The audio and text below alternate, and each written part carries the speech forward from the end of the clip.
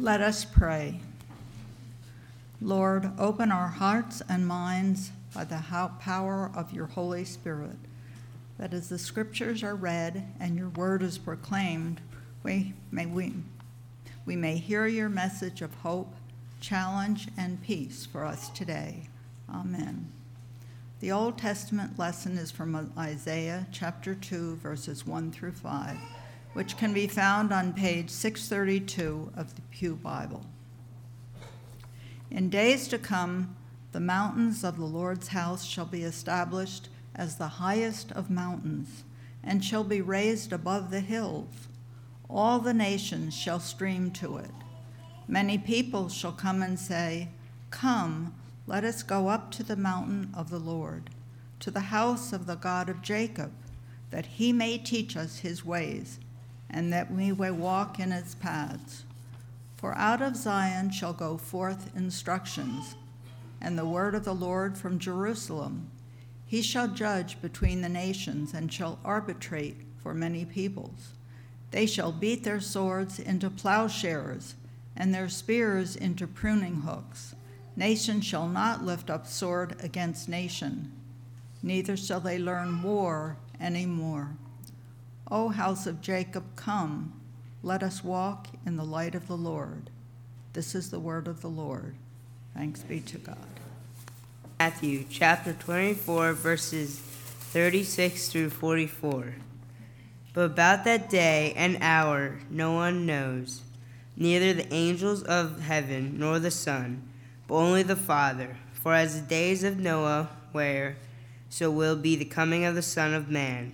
For as in those days before the flood, they were eating and drinking, marrying and giving in marriage, until the day Noah entered the ark. And they knew nothing until the flood came and swept them all away. So too will be coming of the Son of Man. Then two will be in the field, one will be taken, and one will be left. Two women will be grinding meal together, one will be taken, and one will be left. Keep awake, therefore, for you do not know on what day your Lord is coming. But understand this, if the owner of the house had known in what part of the night the thief was coming, he would have stayed awake and would not let his house be broken into. Therefore you also must be ready, for the Son of Man is coming at an unexpected hour. This is the word of the Lord. Thanks be to God.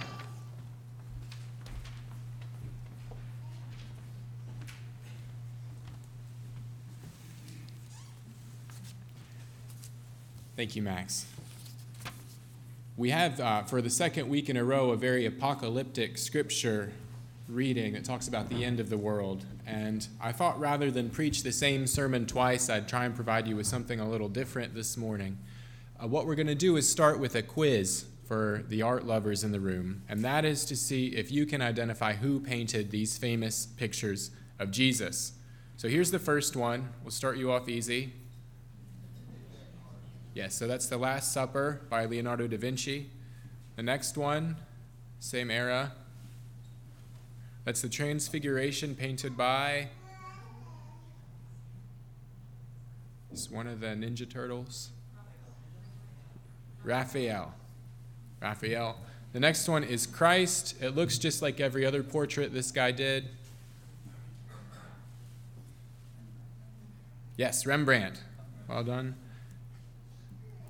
A little more contemporary. This is Yellow Christ.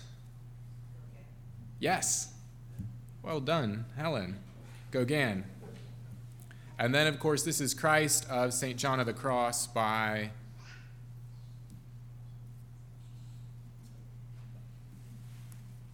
Salvador Dali.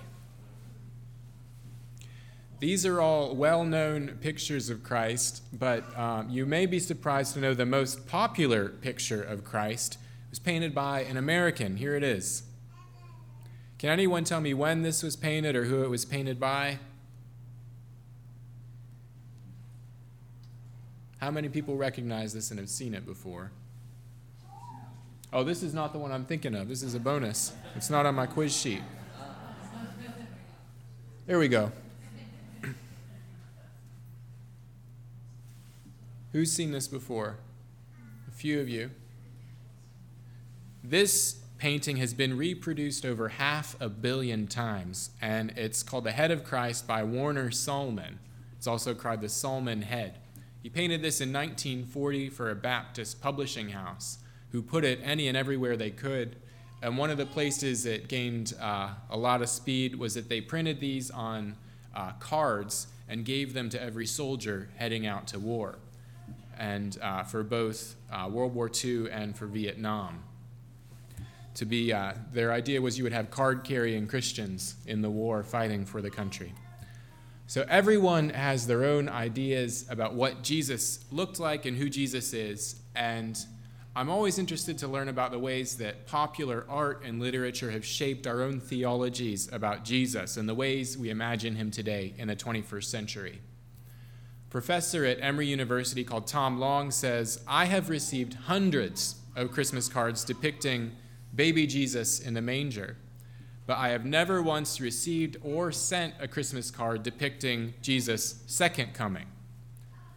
So at this time of year, most of us come to church expecting to hear the familiar Christmas story about a baby in a manger. But that's not what we get in this morning's reading from Matthew. Matthew points us towards Jesus' second coming, reminding us that we can't look back at the birth of Jesus without also thinking about when Jesus will return and complete the work that God began. The infant Jesus is really a lot easier for us to embrace than Matthew's Jesus, who prompts people to faint with fear and trembling of judgment on the world. Matthew, though, is much more interested in the grown-up Jesus. Matthew wrote his gospel for a Jewish audience just 1 or 2 generations after Jesus' death. And at that time, most of Jesus' followers were expecting him to come back right away, any minute. Matthew's gospel is written with that in mind. It has what we call an apocalyptic orientation. So Matthew and his community believe that history is divided into 2 chunks. The first chunk is the present age, which is characterized by evil, idolatry, sin, injustice, and violence. He says the second age is the era of God's reign. He calls it the kingdom of God or heaven. And that era is characterized by peace, by virtue, by eternal life.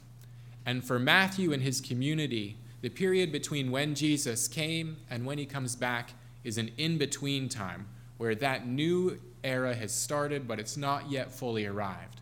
And he says that era is characterized by conflict. And the people living in first century Israel certainly lived through that conflict. They saw Nero's persecution. They saw their temple torn down and burned in 70 AD. And it was very difficult for anyone living in Israel at that time to describe their life as normal or comfortable. They were desperate for something to change, and Jesus' return could not come soon enough for them. God's intervention was their only hope for justice to be restored. And scholars tell us that as more and more time passed without Jesus' return, some in Matthew's community were beginning to lose hope that this new age would ever come. So throughout his gospel, Matthew reminds his followers to hold strong, to stay steady. You must always be ready, because not even the angels know when Christ is coming back. And then Jesus gives them 4 examples to emphasize this point. Max read these for us. He talks about people grinding meal, people working in the fields. And what's interesting about those examples is that it's people doing everyday things. Matthew isn't encouraging Christians to withdraw and shut their doors as they wait for the end of the world. He's encouraging them to be faithful right where they are, to notice the ways that God's kingdom is already beginning to break through here and now. Because for Matthew, God's kingdom is not a far-off place, a heaven in a distant corner of outer space. Heaven and the kingdom of God are right here on this earth that we live in presently. And Jesus' work to bring heaven into reality is firmly grounded in what we're doing here and now. But how are we meant to stay focused? That's the big question. How are we meant to notice God at work in our world? So So last week we had an all-age service. It was a little lowbrow, and so I thought I'd hit you with some Aristotle this morning. Aristotle's book on ethics is called Nicomachean Ethics. Jonathan, did you read this at Pingree? No. So in this book, Aristotle talks about how you cultivate a good life. And for Aristotle, the good life is all about virtues. And the gist of Aristotle's argument is this, is that good virtue is the product of good habits. And that determines what sort of person you will be and what person you are today. The more successfully you cultivate good habits, the more closely your life will align to these virtues that he outlines. And I think I listed most of them up there. If he was alive today, I think Aristotle would look at professional athletes and the discipline they have training for their sport, that's all they do and all they focus on. They train, they train, they train, so that when game day comes, their mind and body know exactly what they want to do. And a lot of modern science and psychology has emphasized this also. They talk about flow states. Have any of you read about this with swimmers and runners? They say that your body and mind are so trained and concentrated that when you're in competition, running a marathon or swimming long distances, that you get this laser focus and everything else disappears and you're just swimming through the water or running at your optimal performance rate almost unconsciously. Aristotle wants people to do the same thing with their everyday lives so that they have these virtues and these habits instilled like a muscle memory so that when a new situation or new problem arises, they know how to react almost without thinking because of the character that they've developed over time. Imagine if we did that for our faith. Now, in his book on ethics, Aristotle writes this: "We must not listen to those who advise us, being men, to think human thoughts, but must put on immortality as much as possible and strain every nerve to live according to that best part of us, which surpasses all else." Who does that sound a lot like? St. Paul. Good answer. In his teaching, Paul writes to the Corinthians, "For the perishable must clothe itself with imperishability, and the mortal put on immortality." So I think Paul would have been familiar with these writings of Aristotle and maybe even intentionally alluded to it in his work. In his teaching, Jesus picks up on this same thread, and he teaches his disciples to cultivate certain habits in their own lives. Their entire way of being is grounded in the Word of God. And as Jesus' disciples, they aspire to be earthly ambassadors of a heavenly kingdom. At one point, at the end of his gospel, Jesus tells his followers, "Whatever you do to the least of my followers, you do to me." When you feed the hungry, when you clothe the naked, when you visit the imprisoned. Jesus is encouraging his disciples to cultivate habits to help them live faithfully. If you get in the habit of doing these small things on a day-to-day basis, he's saying, when bigger challenges come up, you'll be more prepared to deal with them. And how do we get into the habit of noticing God?